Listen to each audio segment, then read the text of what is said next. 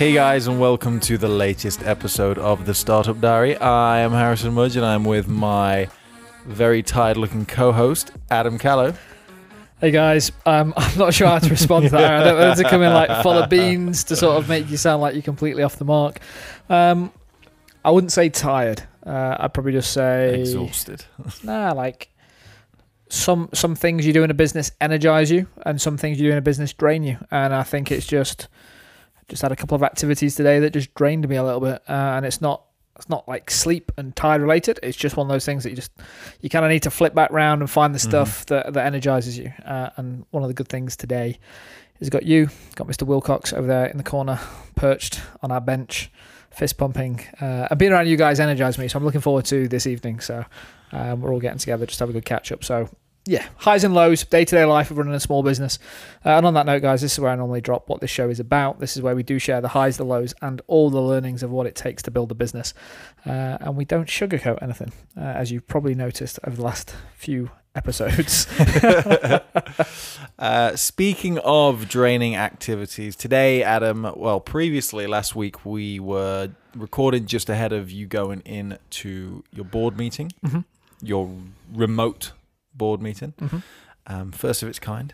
So I thought we should just follow that up, see how it went. How was the actual virtual experience of having a board meeting? How was the board meeting itself? And what have you taken away from the board meeting? Yeah. So let's start from the top. Virtual board meeting. I'm going to caveat everything I'm about to say, because I guess we always try and be as transparent as possible on the show. But in case you hear me pause more than normal, you do sort of have like this fiduciary responsibility as an employee, board member, not to divulge too much stuff. So normally share everything. But there's probably stuff that I can't talk about here. In case you just hear me hesitate and pause. Or if there's random cuts and it's just, that didn't make any sense. Yeah, or I'm just like saying stuff and I go, actually, I probably shouldn't have shared that, if you're wondering like why it sounds choppy. But that's so Harry might have a bigger editing task on his hand than normal. So from a remote perspective, I guess the easiest thing to do is me to put it into context. So I normally drive between like an hour and 15 to an hour and 45 minutes into Birmingham, park up, find parking, which is a nightmare if you know Birmingham anyway. And you're not even in an area where there's like NCPs or anything, right? No, it's just like it's in the dense area of the financial quarter of Birmingham. So it's a bit of a walk from the car park that I normally park in. So long story short is an hour and 15 to an hour and 45 minutes from when I leave my home to when I'm actually in the venue where I do the board meeting. Put this in perspective, like my whole board meeting was less than 90 minutes this time. And I was trying to like retrospective, I was trying to work that out. Why? Which we can potentially go into.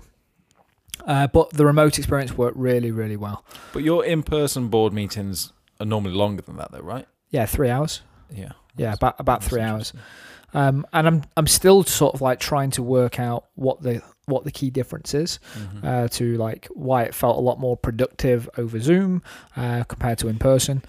But yeah, so virtually went really well. I think it's an interesting dynamic where. What was the key thing here? I think it was an interesting dynamic because I got more of an opportunity to give my thought process on topics with less people jumping in. Yeah, do you think that the nature of being on Zoom, I assume it was Zoom, right?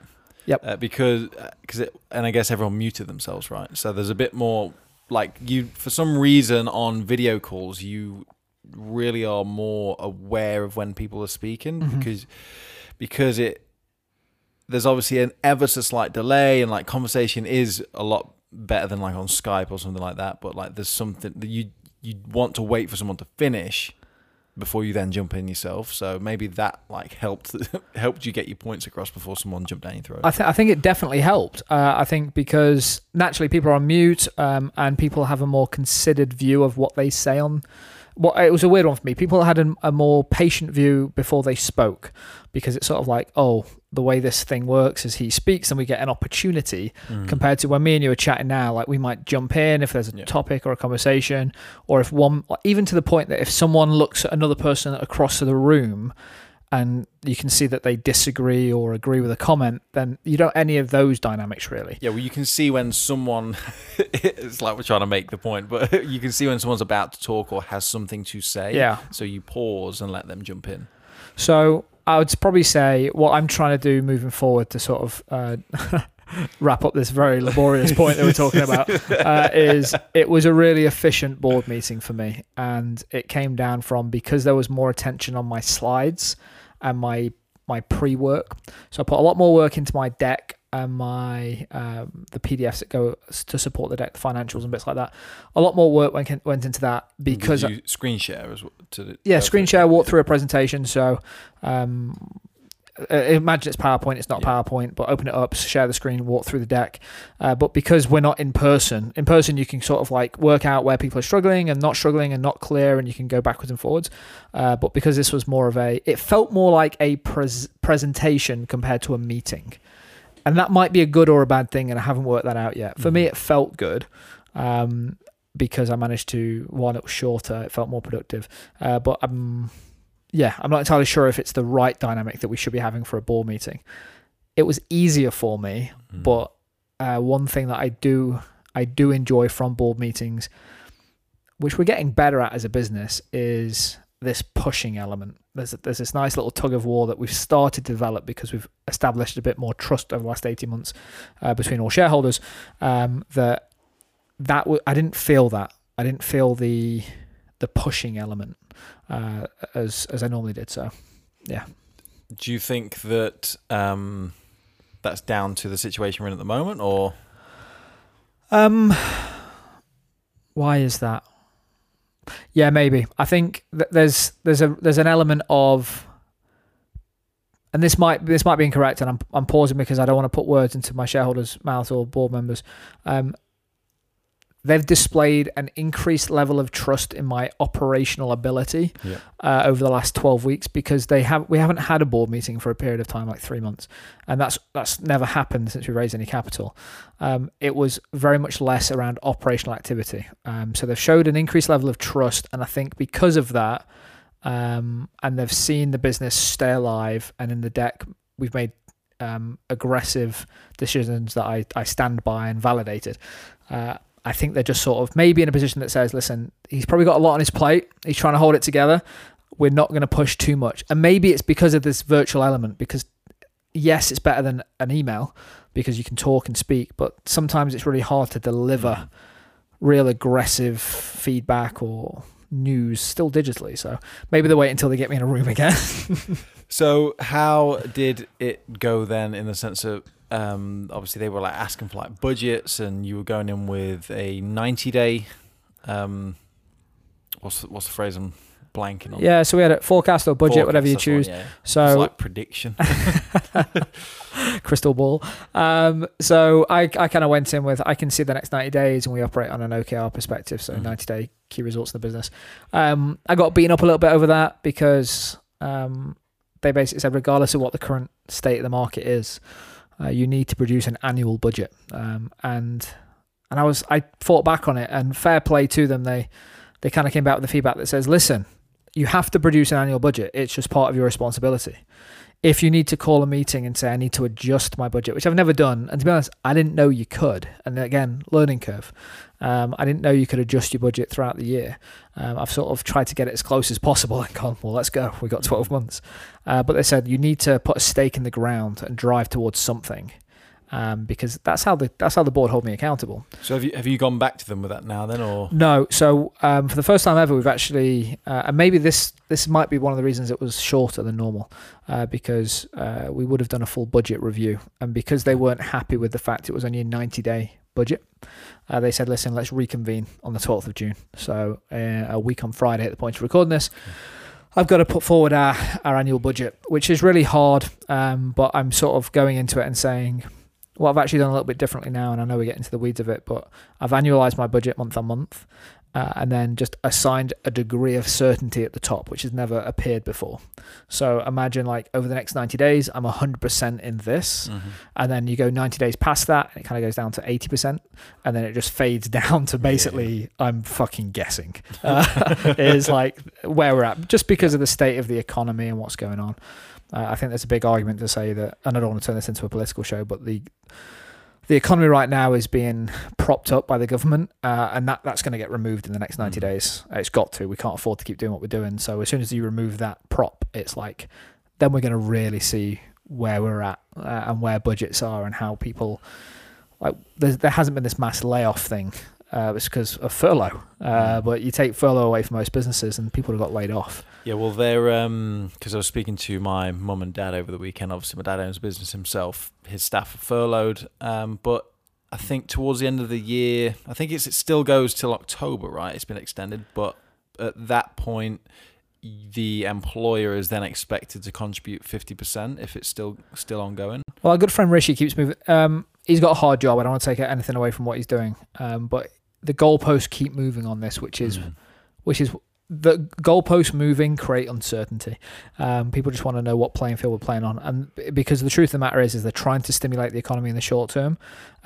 If they do that, it will allow them to furlough people like in the leisure industry for longer. But because we're not getting a stimulus now, they can't actually accurately determine when furlough will end. And they're sort of playing this risk-reward game of how much debt are we going to put our generations in to get through this. And they're placing big bets right now. Again, don't want to make it political. I could talk about this for a while. I think my cliff notes on the whole furlough political environment is I think our government has done an overall really good job so far. Regardless what people think. And again, talk about politics on the show, we're probably going to get more emails off the back of the show than ever, but I generally stand by it. I think they overall net when all said and done, if you look at like GDP impact and stuff like this, like we have done a really good job at keeping, even if it's not stimulating the economy to levels we want to, at least keeping hope, which is what everyone needs. Like, but yeah, I think we've done a good job overall. Yeah. I mean, just on that, the intentions there, right?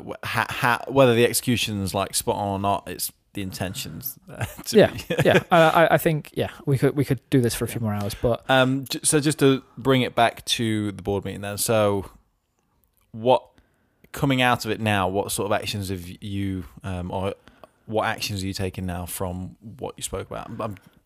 I'm letting you decide what you can and can't talk about. No, I can tell. It's interesting because I can see you treading carefully for me, which I appreciate. And I guess for anyone listening, they're trying to, why you talk about board meetings now? I guess there's two reasons. One, it's the end of our financial year. So it's always really important meetings that we have now. And also the nature of it being remote, and I haven't had one for a while. So it's just an interesting dynamic for me. So interestingly, what came out of it is I've communicated that we are going to go on the front foot. We're going to convert this into an opportunity. I'd say the cliff notes of it all we're in a good cash position as a business, and they did not like the fact that I communicated our cash position as we've got X number of months that we are okay. They wanted to say, no, Adam, you've got no more than 3 months that you're okay, because you are going to spend that cash to grow the community. They are still taking that aggressive approach, and for the first time in a long time, I believe we've actually got a vehicle to tick all the boxes. We're making some really interesting decisions as a business for a future show, maybe the next show, where we are moving our services to what we call good revenue. They're like, well, that's not a term. That's not like we've made an internal, very black and white differentiator of good and bad revenue. And for the first time ever, we're going to actively start saying no to certain brand revenue and start to move away from certain deals we have in place if it's not beneficial for us in the long term. We want to make sure that we can do the right work for our clients, but we also, this whole thing has just highlighted some of our inefficiencies as a business. as me, you, and Sam were talking about earlier. And what will happen is, as we niche down and focus on the scalable brand revenue that we can work on, is opportunity will breed more opportunity. And Sam actually said it will actually, if we execute correctly on it, it will become exponential. Like, it will compound in growth over time.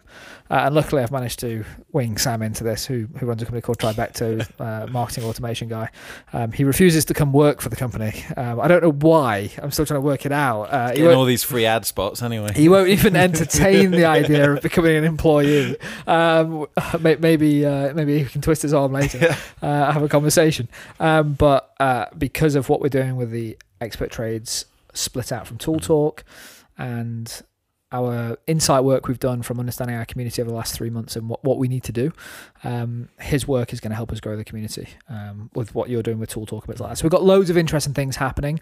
I'd probably say the cliff notes of it are, I communicated what we plan to do over the next 12 months in the board meeting, and they've said, we really, really like your plan. Fucking do it faster.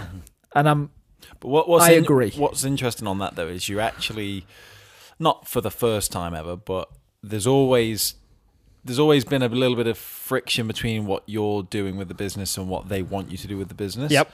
But now, more than ever, you seem very sort of aligned in where you both want the company to go. They just want you to do it faster, like you're saying. Yeah, and I think the key difference now is I actually have a plan where I believe that the things the board wants are over here. There's this checklist. And the things that I want is over here. It's a different checklist. Oddly, we both actually want the same outcome, but we have different to-dos to get us there. And let's just say there's an example of this, is the board care about community growth. They care about numbers. I can report, but I can go and spend £100,000 in the next 3 months and get air quotes community growth. Here's what will happen is I'll do that, and then we'll realize that we have a leaky funnel. Like, these people come in and they don't do anything. Headline numbers look good for 3 months. I get pats on the backs, high fives, get good dinners when we're allowed. But all of a sudden then what will happen is in 6 months' time from then, they'll go, Adam, why the fuck are these guys not doing anything? Like, they've all left. Like, your activity has gone from like 60% down to 20 engagement levels. I'm like, because what I can't do is go in and say, well, it's because you told me to do this. Like, that's what 7-year-old kids do at school. I did this because you told me to. Like, I'm a CEO. Like, I have to think, I will manage your expectations, but I'm going to do it in my way, to the point that I can have a good conversation with you now, even if it's hard. But in 6, 12, 9 months, 2 years, I've been on this same board for like 4 years now. Yes, it's been frosty. Yes, we've had differencing of opinions, but we're going the same direction. For the first time now, what the board want, I think we've actually got a vehicle to deliver it, because it's what I want as well. And we've got a strategy to implement against. The only difference is they go, I don't want you to be this comfortable. You need to get uncomfortable. So get uncomfortable. I'm like, okay, that's a valid position. Whether I do or whether I don't is still up to me, but we're on the same page in terms of at least the vehicle of how we get there. And I'd probably say that's the reason why, because we've got a plan. That's cool. And I guess just on the numbers, it's the difference between like vanity metrics, right, and actual valuable customers. Because we, back in the day, almost had these, not false numbers, but exactly that you had a lot of people join early on, but they didn't activate, right? So we had this big database of our first 7,000 users came directly from Checkatrade. Like, we told people, hey, we're a new trade directory and we're doing it for free, and everyone goes, yeah, okay, cool, sign me up. And we didn't have any value for them, and this was like 7 years ago. We're talking 6 years ago, sorry. So everyone leaked out, and we're kind of like saying, oh, I don't want to repeat that. And if you look at someone like Danny in our team, who's very focused on actually look at the people that are actually engaging with us, what are they doing? We have such a great pool of data now that we can say we have a really good business. It's surrounded by this fluff of these vanity metrics that we just need to cut out of the business. So we are strategically doing that. But that will allow us to understand exactly where we drive value to then scale. And I think we're at this point in time now where we go, we actually have a really good business. If you take away all the fluff and you go, actually, these are the users that have come in to do these activities, and here's their level of engagement, we have a really good business. We need to scale this. And that's where I think we are in a position now where we can put money into it and scale it with the help of our new employee, Sam Wilcox. Like it. That's kind of it from me, mate. Any final words? Any thoughts from the meeting? Nothing else specifically from the board meeting to cover off. I guess to pull this thing into like a full loop.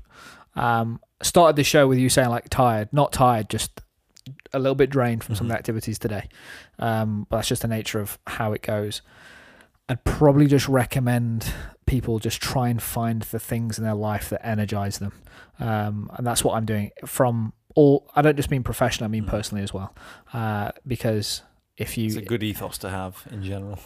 But I think it's one that it sounds obvious, but we don't. And I think one thing that I'm trying to do more of, here's an example. I got off my board meeting, and normally I get off my board meeting and just get air quotes busy again. You skipped into the room when you came off your board meeting. But after the board meeting, I spent 10 minutes just in here just to, I guess, decompress and go, okay, what was covered off? How did I feel? Why did I feel like that? And just, I got it down. For me, what works, I get it down on paper, and then I can rationalize it and move on. And little things that I'm doing now is I'm exercising every morning now. And I feel really good for it. And it's trying to find these little things throughout my working day or throughout my week or my weekend at home that make me feel good. I came into this week more energized than I've been in a very long time. If you read my journal yesterday for me was the most productive day I've had at Expert Trades. I didn't do anything massive. I just felt like I was on 110% all day. So I guess the thing I'm trying to leave the listeners with is try and find the things that energize you. Be more aware of what's going on in your head and don't rush into the next thing because it's on your to-do list. Take a breath between the activities, the busy work, and try and work out, how am I feeling? Why am I doing this? Why am I feeling? And just this, ask yourself what's going on. It's been a massive game changer for me in the last couple of weeks. Self-awareness. Guys, if you want to get in touch, you can email startupdiary@nbs.fm, or you can join the Facebook group at the Business Owners Group, as he points across to me. I love the fact that I try and like explain, do this, think this, ask this, and then Harry just encapsulates it all with self-awareness. But it's right there. Like you talk about it a lot, and you talk about it even off the mics as well. And I think we, you, me, and Sam have. I think Sam said it to you specifically as well. You have like a real acute sense of self-awareness, and you're able to also verbalize that as well. Like for me, I find it difficult to even sort of figure out what I want out of most things in my life, which is actually quite a personal struggle.